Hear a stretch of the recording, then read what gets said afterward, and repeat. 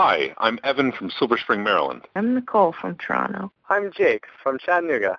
Bullseye with Jesse Thorne is produced independently and supported by listeners like you and me. You should support the show like I did.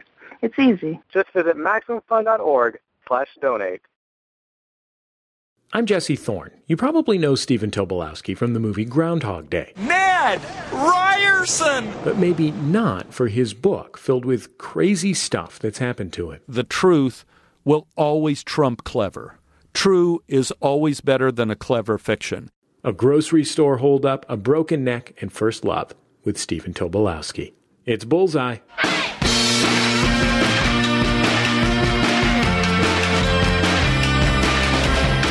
This week, Stephen Tobolowsky is a veteran character actor. Now he's an author, too. But his book isn't about Hollywood stuff.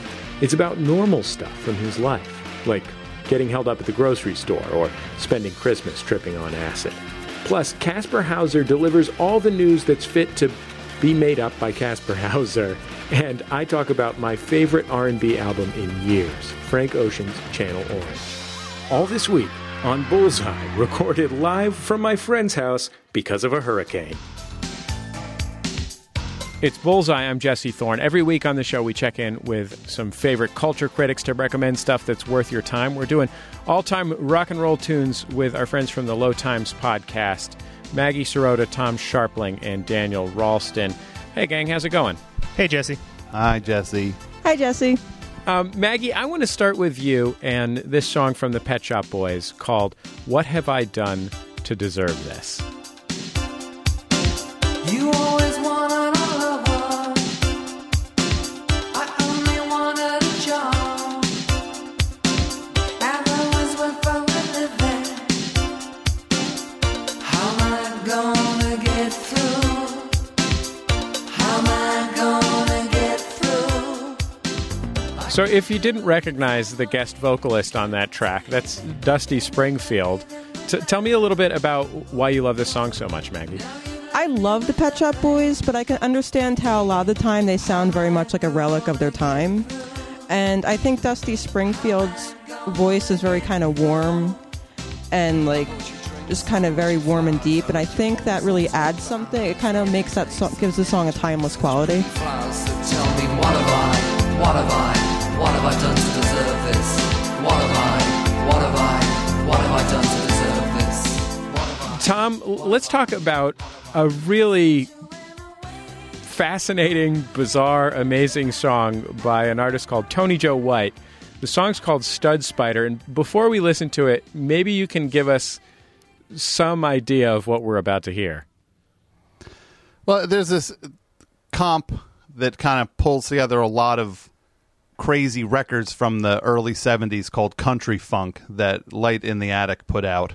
And a lot of these songs, like, well, the name Country Funk, that makes no sense. Like, what is country funk?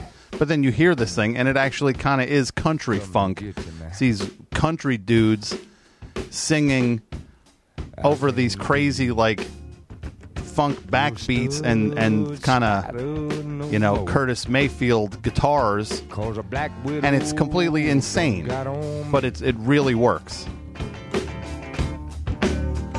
I have searched for a long time, trying to find some satisfaction.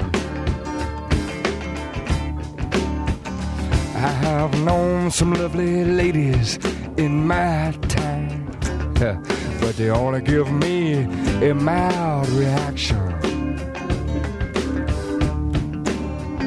Oh, I fell into your well, and you love me all through the night. Oh, you got me under your spell. So a lot of hip-hop producers have, in the past, sampled country drums. They really like country snares. That sounds like a full country breakbeat that could go into a hip-hop record right now. Oh, my God. Yeah, this record is just packed with stuff like that.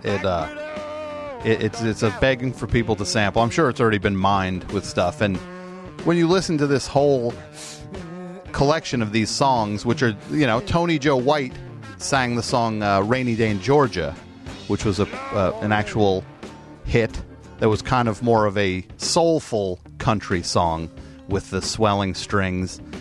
But I like to think of, if there ever was a Sanford and Son movie back in the 70s, a lot of these songs should have been on the soundtrack. And you satisfy all my desires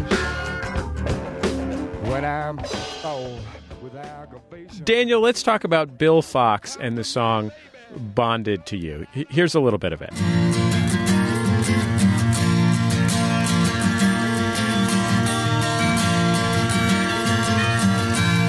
Come, little darling, take my hand, and I will never make a demand. You know you can go far away, but I would rather that you stay, because I'm bonded to you. You know I'm bonded to you, little darling, bonded to you. Oh yeah, bonded to you.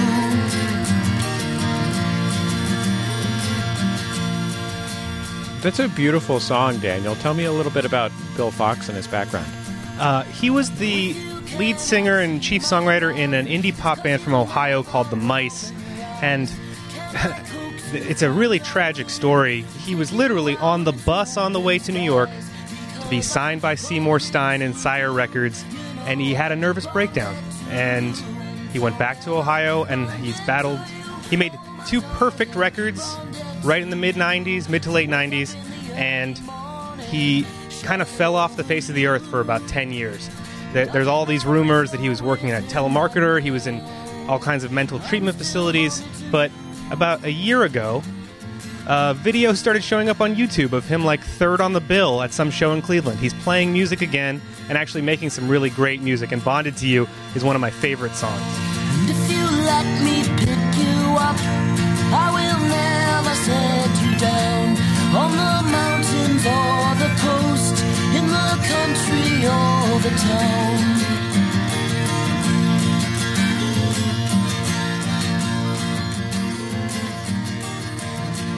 Daniel, thank you. Daniel Ralston suggests Bonded to You by Bill Fox off his album Transit Byzantium. Tom Sharpling recommends the completely insane Stud Spider by Tony Joe White off the compilation album Country Funk 1969 through 1975, which you can get from Light in the Attic Records. And Maggie Sirota recommends the Pet Shop Boys collaboration with Dusty Springfield, What Have I Done to Deserve This, from their album Actually. Maggie, Tom, Daniel, thank you so much for joining us on Bullseye. Thanks, Jesse. Thanks, Jesse. You can catch Maggie, Tom, and Daniel on their podcast, Low Times, at lowtimespodcast.com. Eternally bonded to you. It's Bullseye. I'm Jesse Thorne. You might recognize Stephen Tobolowsky. It might not be for his podcast, The Tobolowsky Files, where he tells moving, funny stories from his life. It probably wouldn't be as an author, though he is one. He has a new book called The Dangerous Animals Club. If you recognize Stephen Tobolowsky, it would probably be for his work as an actor. He's worked in literally hundreds of films and television shows, 217 at current count, according to IMDb. He's shaking his head no. Is it more than that?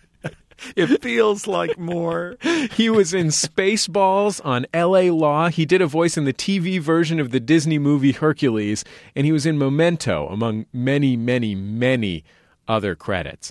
But if you recognized him on the street, it would probably be as Ned Ryerson in Groundhog Day.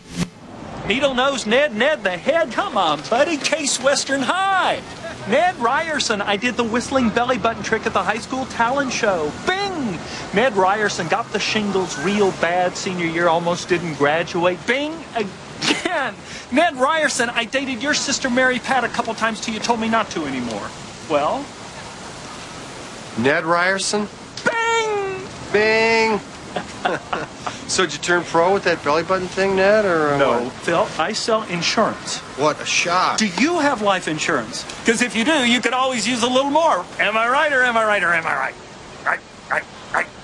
Ned, I would love to stand here and talk with you, but I'm not going to. See. If there is a type of character a character actor can play, Stephen Tobolowsky has played it. They say an actor needs to observe both themselves and others, and Tobolowsky is a master observer, as he proves in his new book. Stephen Tobolowsky, it's great to have you on Bullseye. Well, thank you so much, Jesse. I feel like we've been waiting for this book to come out so we could get you on the show for like 2 years or something like that. But I'm so happy that the pieces have finally come together. Yeah, me too. Doing a book was probably the hardest work I ever did since I had to sod my own backyard. Don't do that. That's a mistake. You need help to do that. Yeah, go ahead. I was going to say one thing about a difficult acting job is that at the very least you know when it's going to end, right? Bing. Bing again. Yeah, when you do an acting job, you have the rap party. But when you write, I discovered you never stop. It keeps going and going and going. It happens at 3 a.m. It happens at dawn. It happens at midnight. You never stop writing until the publisher says, you're done. This is it. Now we're printing this, no more. And it's terrifying how it takes over your life. A couple years ago, a friend of mine and a friend of yours, Dave Chen, emailed me. He said, I'm starting this podcast with this guy, Stephen Tobolowsky. He's an actor. He's been in a million things. Maybe you know him from Groundhog Day. And he said, we talked about microphones or something. I don't remember. And at the time, Dave said it's going to be stories from his life. And I thought, that sounds like a great 5-episode podcast. So when you started doing that show, did you already have the idea that you could generate the sheer volume of narrative that you have over the years? Well, yes and no. I knew that I had a lot of stories, a lot of strange stories that had happened to me. I didn't know that I'd be able to sit in a chair and actually type them all out. That was a lot of work. But I had a broken neck at the time, and when you have a broken neck and you don't die, you find out you have a lot of time on your hands. There isn't a lot you could do. So with that time, I just sat. Well, I could sit different places, but when you sit in front of the computer, you can write. So when Dave asked me, would you like to start these stories, I began writing that day and haven't stopped since. It just was kind of like a big snowball coming down the hill. It's an interesting thing to me because when he described that to me, what I pictured was something that I'm sure you were wary of, nervous about when you started this project, which is to say that, we live here in Los Angeles, and you're not an actor in Los Angeles until you have a one-man show about your life where you change hats to change characters. You know what I mean? Oh, boy, that's too true. Yeah, when I did the movie Stephen Tobolowsky's Birthday Party, which is, I guess, how David Chen got to meet me, Robert Brinkman directed that. That came from spending hours and hours years before in my kitchen drinking Corona beers with Brinkman and me telling stories about getting kidnapped by monks in Thailand and beaten with sticks or being held hostage. Which, by the way, is a one-sentence aside in your book. You have so many personal narratives that the time you got kidnapped by monks and beaten with sticks is one... Oh, and also I was kidnapped by monks and beaten by sticks. Yeah. And held hostage at gunpoint in a grocery store. That doesn't happen to a lot of people. And swimming with jellyfish in the Bahamas. There were a lot of things that happened to me. I knew I could tell the stories. It just, I didn't know I could tell them in such a formal way. And a funny thing that happens, now this is different from acting and writing too. Besides the rap party, when a famous phrase with actors is on to the next. When you're done with a job, you are done. But when you're writing, somehow that story begins informing another story before you finish. And that's kind of what happened with the podcast. I would be writing one story with one part of my brain, and then the other part of my brain said, well, Stephen, if you're writing this, you should tell this story next. And I would begin almost immediately. That's the contagion of writing, pretty much. It's Bullseye. I'm Jesse Thorne. My guest is Stephen Tobolowsky, a veteran character actor who you might know from Groundhog Day, Deadwood, or Glee. His new book of stories is called The Dangerous Animals Club. Well, I don't want to start teasing these bits of narrative without blowing them up a little bit. So maybe we could start with something that you write about in the book and just alluded to, which is being held at gunpoint in a grocery store. What were the circumstances? Well, you were shopping for groceries, I presume. My girlfriend, Beth, I was 25, and I was living in Dallas at the time by SMU, sent me to the grocery store to get fixins for dinner, and I guess it was going to be chicken breast and Italian Swiss colony wine because we like the cheap stuff. And while I was in the grocery store, I happened to see this sign off on the side of the store for mangoes, which captured my imagination. I mean, mangoes, believe it or not, mangoes was a new fruit in Texas at the time. We knew about it from Mutiny on the Bounty and all those books, but we had never seen a mango. So I thought, well, Beth has a funny sense of humor. What if I brought her back some mangoes with the Italian Swiss colony wine? And while I'm checking the mangoes, because I didn't know how to tell if one was ripe or not, this man comes up to me, considerably older than I was, and he put his hand on the front of my shopping cart, which is just wrong. It's intense, right? It's a violation. It's a violation. Mm-hmm. I mean, I grew up in Texas where a man's grocery cart is sacrosanct. I mean, you don't touch someone else's. It's like touching someone else's belt buckle. I mean, you don't do it except by invitation. This guy looks in the shopping cart and says, "Oh, I see you have mangoes, the most exotic of fruits." We should explain that the man was Sean Connery. I wish. God, he looked like a little leprechaun. He was probably 60 and had gray, slicked back hair, puffy red face, watery blue eyes. And when the guy looked at my mangoes, he began to cry, which is a bad sign. Yeah. I mean, I knew at the age of 25 there were many reasons that could bring one to tears, but mangoes would never be one of them. So I'm thinking, I'll give this guy a mango and he will go away. And I reached down into the shopping cart, and from my new perspective, my new point of view, I saw he had a .45 caliber handgun behind his back on his hip. And at that point, I knew I was dead. I mean, my brain, my heart, my soul, they all went blank, and I stood up, and he, I assume, saw the soullessness in my eyes, and he said, "I don't know why I picked you today." And he whipped around and put the gun in the middle of my forehead. I'm looking out of the corner of my eye, and I see the store is deserted. I guess I was so busy picking the mangoes out and shaking them to see if they were ripe, I missed the mass exodus when the crazy guy with the gun walked in. With the gun pressed in my forehead, he said, "I've contracted brucellosis. It's a cattle disease from South America. It leads to suicide or homicide." And I'm thinking, man, just my luck. Today it had to be homicide. I mean, just another roll of the dice. It could have been suicide, and we'd all be out of this mess. And amazingly, as he pressed the gun in my forehead, I had this incredible thought. I thought of Chad Everett and Medical Center. Medical Center was a very popular show at the time, Jesse. You're too young of a whippersnapper to remember that show. But it was not only on in the evening in prime time, but in the day it was on in syndication. And on that show, they talked about hostage situations. And Chad Everett said on that show, you had to keep the gunman talking. Well, of course, I had no idea how to do that. But I knew how to talk. So I started fabricating this incredible story about my father. And I said, you know, you remind me of my father, which, of course, this guy didn't. I said, you know, my father is, especially with the gun, yeah. My father looks a little bit like a leprechaun and talks sort of like Sean Connery. And always carries a gun on him. Yeah.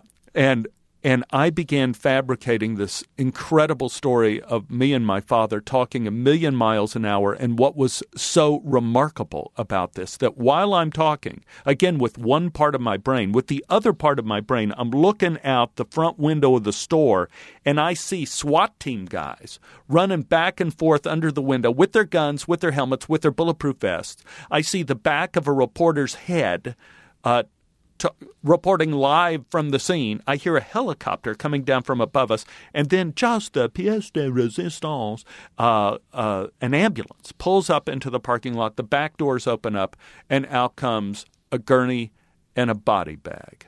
And while I'm talking, I'm thinking, one of them is for him, one of them is for me.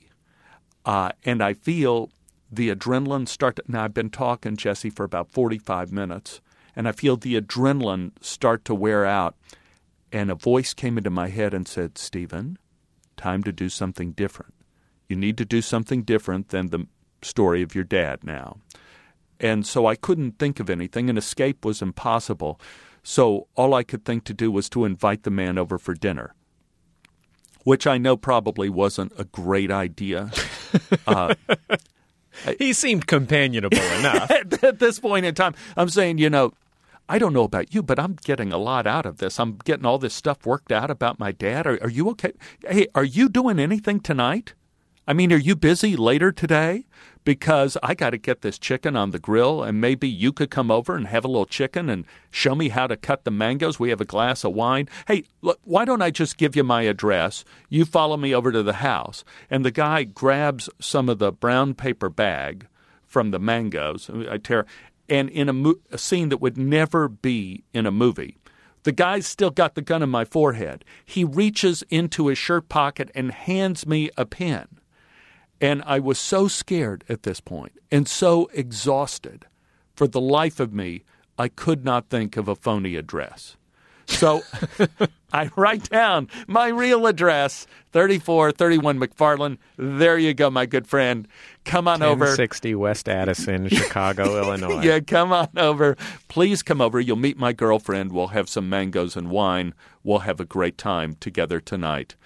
And then came the worst part of the whole experience, that I had to get past him. He's still in front of me with the gun in my forehead. So I push around him and I feel the gun. He puts it in the back of my head. And that voice came back in my head saying, don't turn around. Don't turn around. Stephen, whatever you do, don't turn around. Just keep walking. Just keep walking. And I kept on walking, and there was a display of Pepsi Colas on the corner of the aisle, and the voice said, Stephen, if you get past those Pepsis, you're free. You could run. Just make it to the Pepsis, and you will live.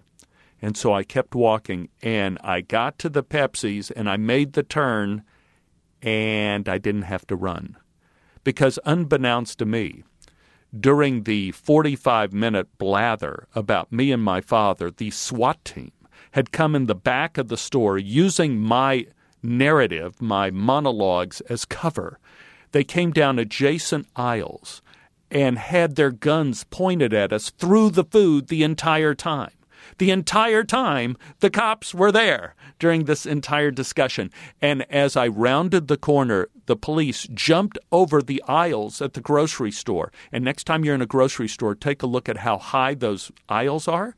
They jumped over those and had my potential dinner guest bound and gagged in about 8 seconds, and they carried him out on their shoulders like a snake, like a carpet all tied up. And then I ended up wandering in the deserted store and went to the empty checkout counter and waited. And the policeman came up to me and says, hey, buddy, you could just go. And it was the only time, Jesse, I ever left a grocery store without paying for my groceries. I mean, that's a nightmare that I can't even imagine. No, and what I tried to do in Dangerous Animals Club, what I tried to do in all my stories, and this evolved over time, was I tell stories that are true, that happened to me. Those are the only two requirements. Because I learned over time, and maybe through being an actor, that I learned that the truth will always trump clever. True is always better than a clever fiction. And when an audience hears the story and the truth, like when you hear the Chad Everett bit, I mean, that's true. It's too stupid for it not to be true. It had to be. And the fact that I gave the guy my real address. And I think that when you tell stories that are true, suddenly your stories can become everybody's stories because they recognized that there's no barrier between them and you. More stories from Stephen Tobolowsky and a clip from Deadwood that actually is safe to play on the radio. That's all after a break. It's Bullseye from MaximumFun.org and PRI, Public Radio International. If you've got burning opinions about Bullseye, come discuss them with other fans on our forum at forum.maximumfun.org.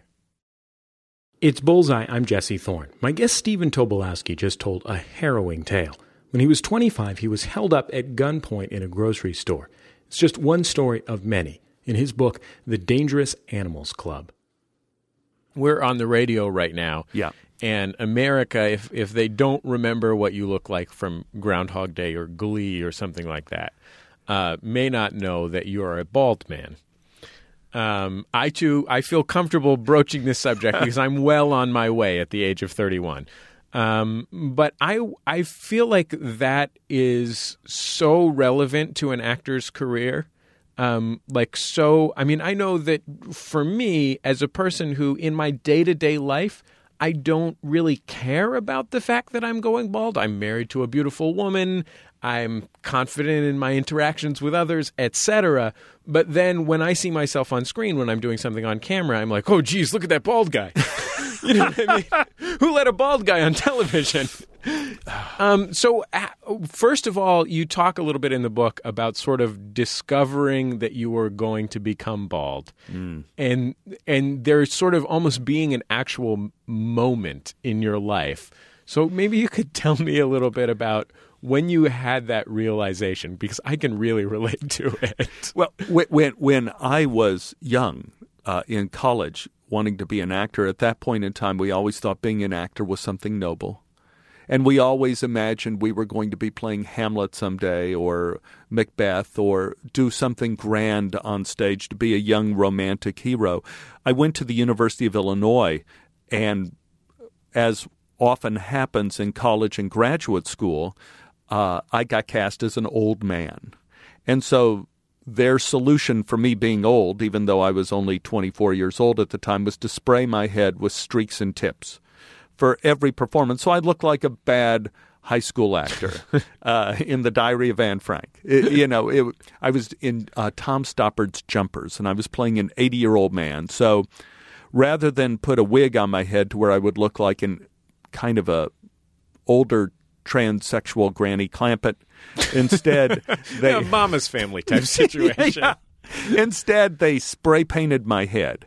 So after 2 weeks of doing the show, of spray painting my head, I didn't think anything about it. Last day, we finished the show, and I went home thinking, job well done, Stephen. You managed to pull off this 84-year-old man. I get in the shower, start washing out the streaks and tips, and my hair starts coming out in clumps. I mean, in clumps. It's like I was in the movie Silkwood and I was around the nuclear material for too long. I mean, it was coming out in handfuls. And you have a picture of yourself as I presume, like a 20-ish-year-old in the book, and you have a spectacular volume of hair. Like, you didn't just have hair. You had full-on, like, 1972, just feather it till the cows come home type hair. Yeah, it was hair that when the wind blew and I looked at my shadow on the ground, I looked like a diadem. It looked like some sort of beautiful flower, my hair, like in the shadow of my hair. Well, at this point, after this shower, it was the last time, Jesse, in my life I ever looked like a young man. That 1 hour in the shower. Well, I wasn't in the shower an hour, but if you count the drying time and the crying time afterwards, from that point on, no one was able to look at my eyes without their eyes darting up to look at my vanishing hairline. And at that point in time, I felt my dream of becoming a romantic lead in acting was gone. And I had to begin making the internal transformation of saying, well, instead of being Hamlet, maybe I'll be Captain of the Guard. Maybe I'll be, I can't even be Horatio at this point. Now I'm just going to have to wait it out and hope to get to Claudius. It was brutal, and I'm trying to. There have been other times in my life since then that I've cried, but this was a life crisis. But as you said, I grew up, I ended up married to a beautiful woman. I have a career. It turned out not to be an issue for me, being bald. So if you're young out there and you're losing your hair, don't worry about it. It isn't going to matter that much. What's funny about it is that for an actor like you, on the one hand, it prevents you from becoming Brad Pitt. There are no bald Brad Pitts in the world. No. And that's a bummer. I mean, it seems like it would be a real blast hanging out with all those children and Angelina Jolie and whatnot. However, it does sort of drop you into the world in which you flourished. Like there's no moment in your life because this turning point happened so profoundly and it was such a hard turn. There's no long string of disappointments that lead to a place where now every time you get a gig that isn't a lead, you're disappointed. I mean, I have a family friend who is exceptionally handsome and was a soap opera star and a very talented actor. At one point, he was almost James Bond. And he's a real estate agent now, and he's only 50-ish. And the reason is because he had all of his career eggs in the get a load of how handsome I am basket. You know what I mean? And again, a talented actor as well. Then that was not even what it was about. So what did it help you sort of change who you thought of who you were in a way for the better? Eventually it did. There was a period of time where I was thinking about, this was even before they had plugs. But I realized the evacuation of my follicles was happening faster than any sort of medical science cosmetic science could catch up to me. So I had to adapt and just go, in one way, something you say is absolutely true, Jesse, in that you become more the theater actor that you always were, which is what I've always been. Losing your hair doesn't matter when you're on stage. It doesn't matter if you're playing Uncle Vanya if you have hair or don't have hair. It does matter if you're Brad Pitt. And it does matter. You learn the advantages and the excitements of playing smaller roles, of being character actors. You learn that the entire enterprise in a film is not resting on your shoulders financially. So if a film tanks, it's not your fault. Your career isn't hurt. But I know several leading men in which the film tanked, and they had difficulty getting another role. They would be in line to be selling real estate too, just because they couldn't keep making that big box office off of their name. I don't have that problem. And then you have all the fun of being on many, many, many different sets in the course of a year and meeting different people and being in different work situations. So you learn – for me, the advantages came later after I got through the trauma of losing my first dream. It's Bullseye. I'm Jesse Thorne. My guest, Stephen Tobolowsky, has acted in hundreds of films and television episodes, but his book isn't about Hollywood gossip. It's funny, intimate stories about normal life stuff, like spending Christmas Eve tripping on acid. The book is called The Dangerous Animals Club. I have done precious little acting as a professional. However, the co-host of my other show is a professional actor. He's never happy about the characters that he gets sent in to audition for. Because he comes to me and he says, just once I would like to read for lawyer 27 attractive. So have you ever auditioned for a character where you went in and you saw that log line, that couple of sentences of description of the character, and you just said, "Oh, come on, give me a break"? Yes, when you want to die. When I almost died, when I had my broken neck, coming back from that, it was very difficult to get work. And you auditioned for a lot of Actor 27 Can't Move Head. Yeah. You know, this was just like 5 years ago, something like that, when I broke my neck. And I did send out the desperate email in my life to everybody I kind of knew and said, guys, girls out there, I haven't worked in a long time because of this injury. If any of you have any part I could play, I will do it. And I got one response back from Rob Hedden, who is a wonderful writer, director, funny guy. And he says, Tobo, I'm just putting the finishing touches on a new movie, and I've written a part specifically for you. Because of your letter, I've written a part for you. I'm sending over the script now. I got to tell you, I was almost in tears with joy. The script arrived by messenger. Still, in this day, you had a messenger service back then instead of an email. I opened the script. I'm tearing through it to find the part which Rob Hedden had written for me. It was the part, the slug line was, butt crack plumber. I'm dying. I'm saying and he wrote this with me in mind. It didn't end there. I go to the costume fitting, and there I have these two costume designers says, well, could you get on your hands and knees, please? Can you pull those jeans down a little bit? And then they start talking to one another. You know, I don't really see a lot of crack. Do you see a lot of crack? How did you get this part? I said, favors, man, favors. You know, actors have specialized headshots depending on what kind of role they're going out for. Yeah, right. Yes.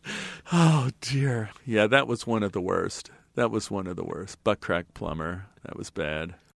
What part that you've played in your bajillions of years of career did you have the lowest expectations for that surprised you? Wow. That I had here's one, Freaky Friday. I figured, okay, here's a Disney movie. That's a remake of their old Freaky Friday. I'm playing the teacher. Okay, we have Lindsay Lohan in it, who's this girl who was in The Parent Trap. Jamie Lee Curtis, she's good. We'll see what this is. And I remember when I was asked to come see the first screening of Freaky Friday, the director's cut of it, I was trembling. It was so beautiful, and it was so brilliant from beginning to end. And I just started gushing at the end to the director, Mark Waters, and I was just directing, going like, this is one of the most brilliant scenes I've ever... This movie is brilliant. I can't believe And I think I made him ill with all the praise, but it was extraordinary. And still, it's one of the most extraordinary movies I've ever been in. It is just splendid top to bottom, and I certainly didn't expect it. What about in terms of experience? Were you ever called into something that you assumed would be a nightmare process that turned out to have something special about it, or something that you learned from it? There have been a lot that were surprising. Deadwood, I had no idea would be a nightmare process. You didn't read that New Yorker article about David Milch? No. I thought Deadwood was going to be kind of a normal Western experience, and I had no idea that process was the definition of a nightmare. But at the same time, it was clearly one of the most extraordinary pieces of work ever on television. To call Deadwood a television show is a misnomer. I think I mentioned in the book that it's like calling The Rings of Saturn space dust. It is extraordinary on every level, but I thought it was going to be a normal show.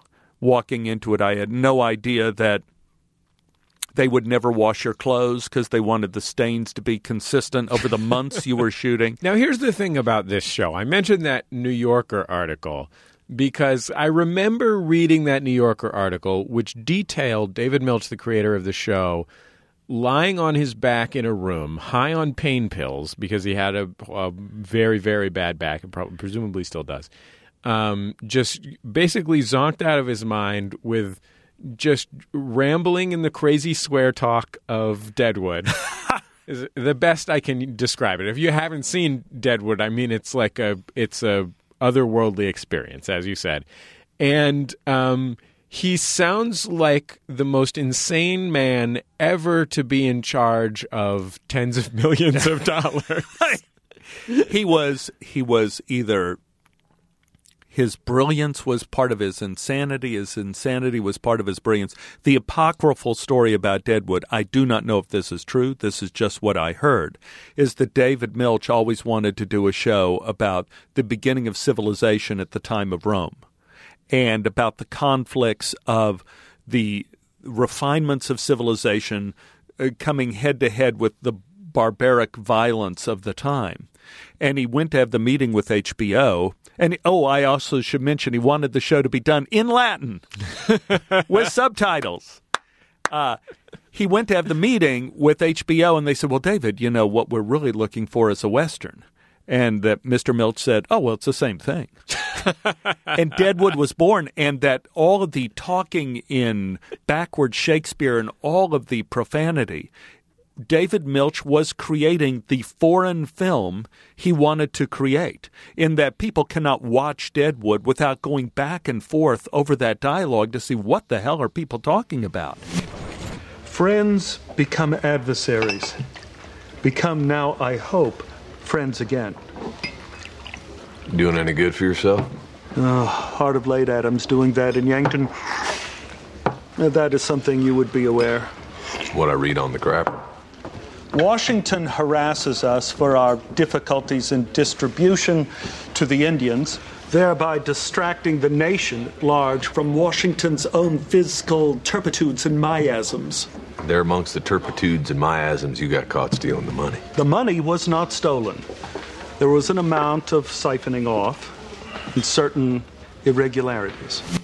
And again, you could take a look at Deadwood. It is the perfect template of what would be the ancient Roman Empire coming into being, with the beginning of this territory of the United States now becoming a town, now becoming part of a state, and the conflict of the Wild West conflicting with civilization.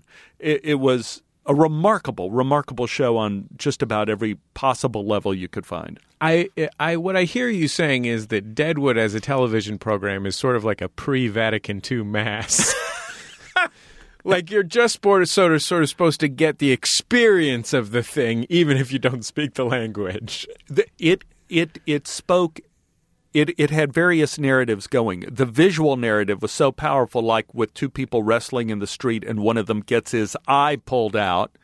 There's a certain visual narrative to that you understand as a viewer. Then there is the profanity, which we all understand and are repelled by and fascinated by at the same time. And so there is a visceral push-pull that always happened with Deadwood. And then there is just the basic story of evil versus good, of Swearingen versus Sheriff Bullock and Tim Oliphant in that role. There is that good is never quite always good, and evil is never always quite evil, but damn, is it entertaining to watch. And Deadwood worked on all those levels. It's Bullseye. I'm Jesse Thorne. My guest is the actor Stephen Tobolowsky. He's got a new collection of personal essays inspired by the storytelling on his podcast, The Tobolowsky Files. The book is called The Dangerous Animals Club. You have this remarkable artistic legacy. I mean, I'm sure if you're not, you should be exceptionally proud of the work that you've done. And part of writing this book strikes me as being about representing yourself, which is something that you always have to do in a sort of slanted way as an actor. Yes. You put it better, I think, than I've heard anyone put it before. In terms of this book, even by indirection, because I didn't want to write the book in a chronological order at all, because I wanted the book to work the way human thought works. I think it's an artificial construct to say that we live our life past, present, and future. When we think and we talk, our brains are going all over the place, back and forward. Through indirection, this book became the one time where it's been the story of me. As an actor, you're right. You get slivers of truth, you get little bits of me here and there. But through this book, this is as naked as I've been, as open as I've been, and the reader has the opportunity to put the pieces together and see kind of what the narrative is of what the initial part of the dream was, or maybe where the dream started, where it required strength to carry on through difficulty, and where it ended up, whether it be something grand like Groundhog Day or something like Buckrack Plumber. I mean, both places took a lot of effort to get to.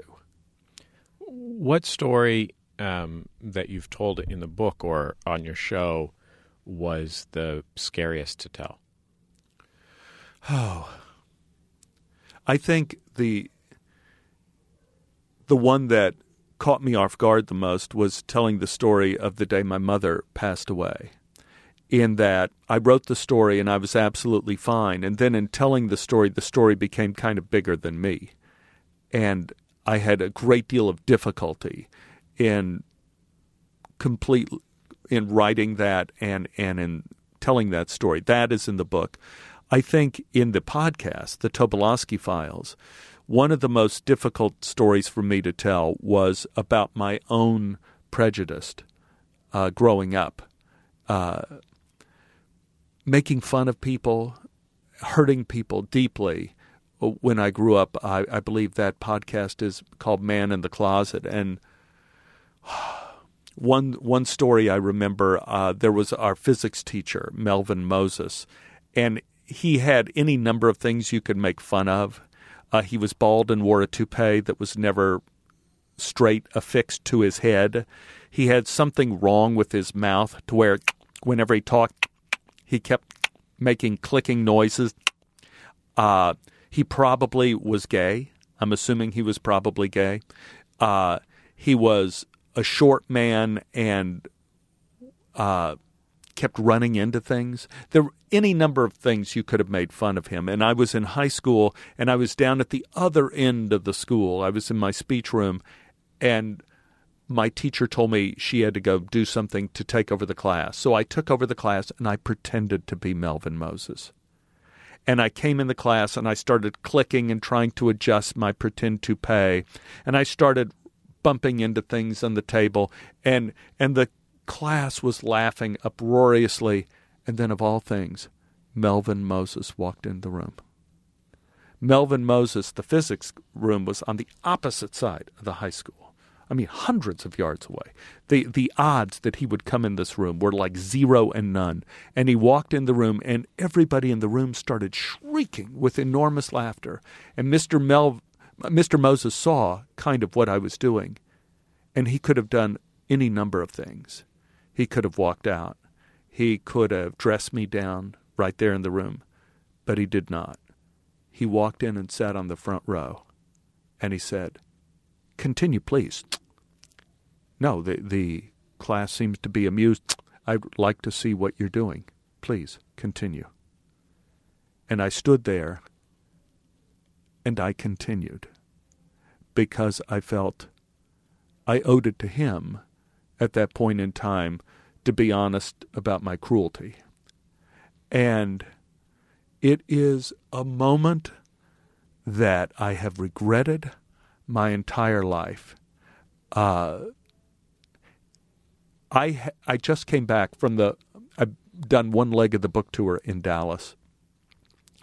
And I met some of my high school mates that were there that day.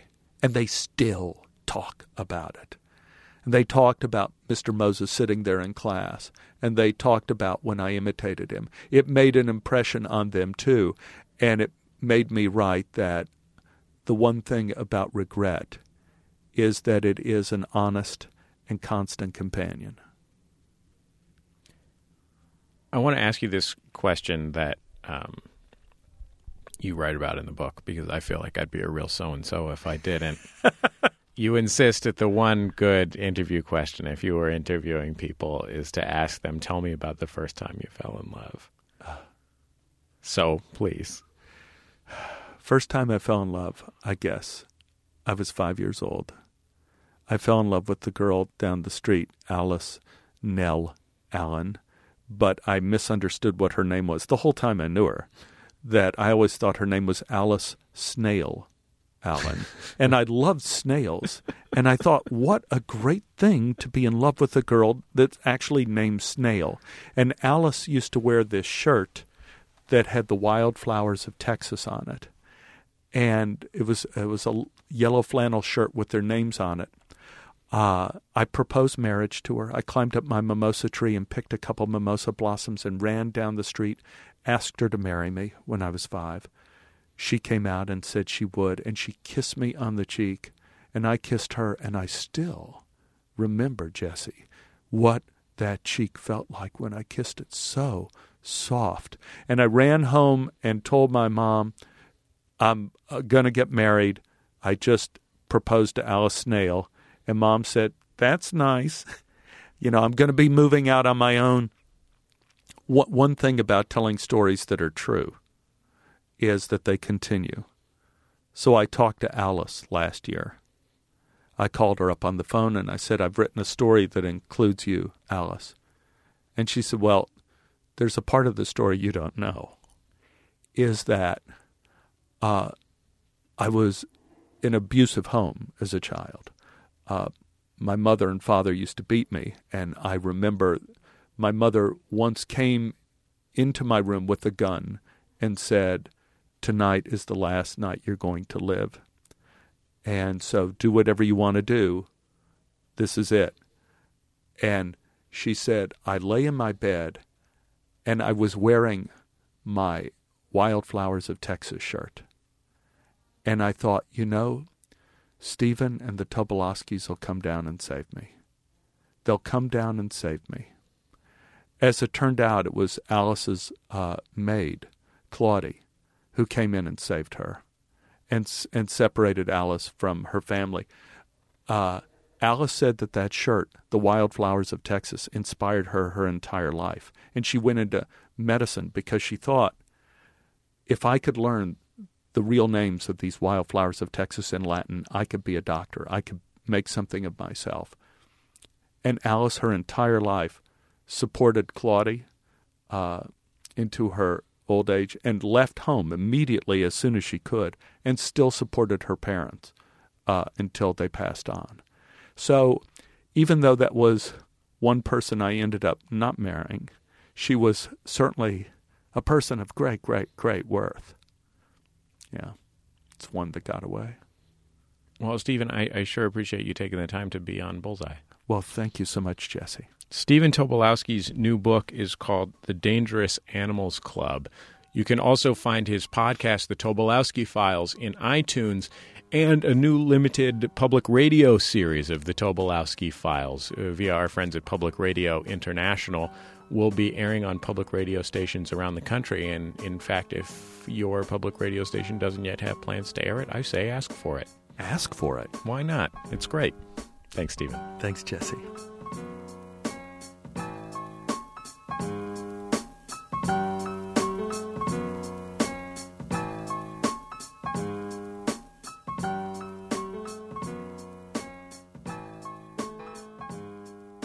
It's Bullseye from MaximumFun.org and PRI, Public Radio International.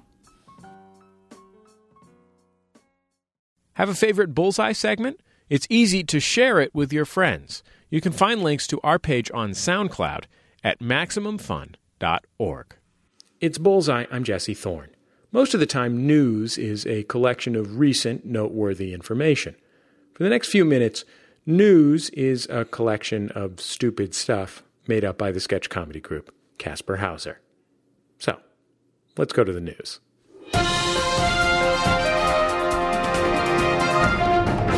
With your Kasper Hauser News Update, I'm Richard Chlorphenaramine. Angela Sneshes has shingles. Our top story tonight, the ancient Greeks may have played a game very similar to our tetherball. Archaeologist Rob Delancey says the team there found two perfectly preserved bodies in volcanic ash with smiles on their faces that could only be caused by something as fun or funner than tetherball. And if you like riddles, you'll be pleased to know that a computer solved a real doozy today. The riddle, brothers and sisters, I have none, but this man's father is my father's son, which has baffled and delighted folks for generations, finally met its match in a riddle-solving computer at MIT called Deep Throat. The computer's answer? Uncle, Grandpa, Mommy. And Pet Lovers magazine has completed their annual roundup of the world's most expensive dog treats. This year's winner, for the third year in a row, the priceless fossils of our hominid ancestors. And who wins if a great white shark and a lion fight each other? No one, says the Wildlife Center's Tony Shen. Anytime two endangered species fight, he says, we all lose. And is there anything from which we can learn nothing? A philosopher here at the City University is asking just that question. He says he's made progress using the formal language of symbolic logic, beginning with the statement, for every X, such that X to the this is stupid, there is a Y that is a complete waste of time. And the government of Bhutan wants to change the country's name to Tiffany Diana Holberg, a suggestion that has critics on the attack, but proponents say it's not such a big deal, since the word Bhutan in the national language there means Tiffany Diana Holberg. And City Mayor John Reagans officially cut the ribbon yesterday on the new Daisy Will Shopping Center, saying, quote, this ribbon is an umbilical cord to a baby that was holding us back, a baby named yesterday. And finally, in the interest of time, we will combine our final two news stories. The city recorded its 14th homicide today, just ahead of last year's rate. The victim, Mr. Bojangles, was a 2-year-old tabby cat who walked 2,300 miles to find its surprised and overjoyed owners. With your Kasper Hauser News Update, I'm Richard Chlorphenaramine. Good night. The members of Kasper Hauser are based in San Francisco. Their books include Weddings of the Times and Obama's BlackBerry, and the forthcoming Earn Your MBA on the Toilet. Unleash unlimited power and wealth from your bathroom. You can find the Kasper Hauser Comedy Podcast at our site, MaximumFun.org. Every week on Bullseye, we close the show with a recommendation from yours truly. It's The Outshot. At some point, R&B seems like it went wrong. As hip-hop sapped its edge, the genre spent most of the 80s lapsing into self-parody. It got softer and more romantic until all that was left was come-ons and dance tracks for teenage girls and the occasional torch song. There have always been exceptions, of course. There was the singular phenomenon of Prince. When R&B first mixed with hip-hop aesthetics, there was a few bright moments. Tony comes to mind. Retro had a few high points, too. D'Angelo's album Voodoo, for example. R. Kelly's had a few great records, and the other superstars of the genre, Usher and Beyonce and Mary J. Blige, have made some amazing hit songs. Usually, though, when those bright moments have come along, they've been surprises because they've been so few and far between. Which is a long way of saying that it's been a while since I've heard an R&B record that I really loved. For the past month or so, I've listened to almost nothing other than Frank Ocean's new album, Channel Orange. It feels like something new and exciting and beautiful. I wanna see pom-poms from the stands. Come on, come on. My fingertips and my lips, they burn from the cigarettes. Forrest Gump, you run my mind, boy. Running on my mind, boy. Forrest Gump, I know you're Forrest. Soul and R&B have generally been a pretty direct form. Whether the records are about burning romantic love or burning sexual desire or a burning need for social change, they're rarely ambivalent. Ocean's album is all about ambivalence and liminality. He plays disaffection like it was an instrument, but his disaffection isn't snide like punk rock. It's sweeter. He makes distance and emotional turmoil seem like a warm bath. Take a listen to Sweet Life, which is a very beautiful song about a girl with very narrow horizons. You've had a landscaper and a housekeeper since you were born. The sunshine always kept you warm. So why see the world if you got the beach? Don't know why see the world when you got the beach. The sweet life, the best song. There's an element to the songs that's like the delicious pain of pushing on a bruise. Ocean makes joy seem painful and pain seem joyful. And you're never quite sure if he's singing about himself or someone else, or maybe he's singing about you. Super Rich Kids is a perfect example. It has a brilliant verse from Ocean's Odd Future colleague, Earl Sweatshirt. It's about the alienation that comes with affluence, compounded by race in this case. It's too sharp to be impersonal, but it has a 1,000-yard stare that leaves you wondering. Ocean's singing in the first person, but it also sort of feels like an indictment. Super rich kids with nothing but loose ends. Super rich kids with nothing but fake friends. Start my day up on the roof. There's nothing like this type of view. Point the clicker at the tube. I prefer expensive news. New car, new girl, new ice, new glass, new watch, good times, babe. It's good times, yeah. She wash my back 3 times a day. This shower head feels so amazing. We'll both be high. The help don't stare. They just walk by. They must don't care. Of course, this kind of emotional peekaboo was one of Prince's signature moves. He's been around for 30 years now, and despite literally owning all of his records, I don't think I really know who he is. Like Ocean, Prince was a liminal figure. He played with the ethnic conventions of pop music and the sexual ones as well. A few months ago, Ocean released an elliptical note on his website which described a love affair with a man. He was coming out, sort of. Ocean writes about men and women romantically on Channel Orange, but where Prince was emotionally distant, Ocean's distance is intimate. A contradiction, but that's the whole point, right? She's working at the pyramid tonight. Working at the pyramid, yeah, yeah. Working at the pyramid tonight. Yeah, working at the pyramid. Oh, working at the pyramid tonight. Yeah. Working at the pyramid, working at the pyramid tonight. Working at the pyramid, working at the pyramid tonight. Pimping in my convo. The result of all of this is an album that is simply masterful.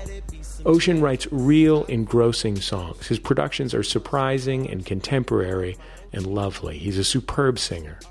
With Channel Orange, he's created an album that's so new and vital and gorgeous that it feels like the start of something very, very big. That's my outshot. Taxi driver, be my shrink for the hour. Leave the meter running. It's rush hour, so take the streets if you want to. Just outrun the demons, could you? He said, Allahu Akbar. I told him don't curse me. Oh boy, you need prayer. I guess it couldn't hurt me. If it brings me to my knees, it's a bad religion. That's it for this week's Bullseye. The show is produced by Speaking Into Microphones. Our producer, Julia Smith. Our editor, Nick White. Our intern, Lindsay Pavlis. Our interstitial music is provided by Dan Wally. Our theme music is Huddle Formation by the Go Team. Our thanks to the Go team and their label, Memphis Industries, for letting us use that. I guess that's about it. Just remember, all great radio hosts have a signature sign-off.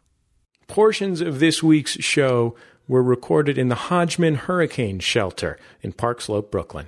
Bullseye is supported in part by Ask Metafilter. Thousands of life's little questions answered online at ask.metafilter.com. Support for this program comes from this station and Public Radio International stations nationwide and is made possible in part by the PRI Program Fund, whose contributors include the Ford Foundation and the John D. and Catherine T. MacArthur Foundation. PRI, Public Radio International.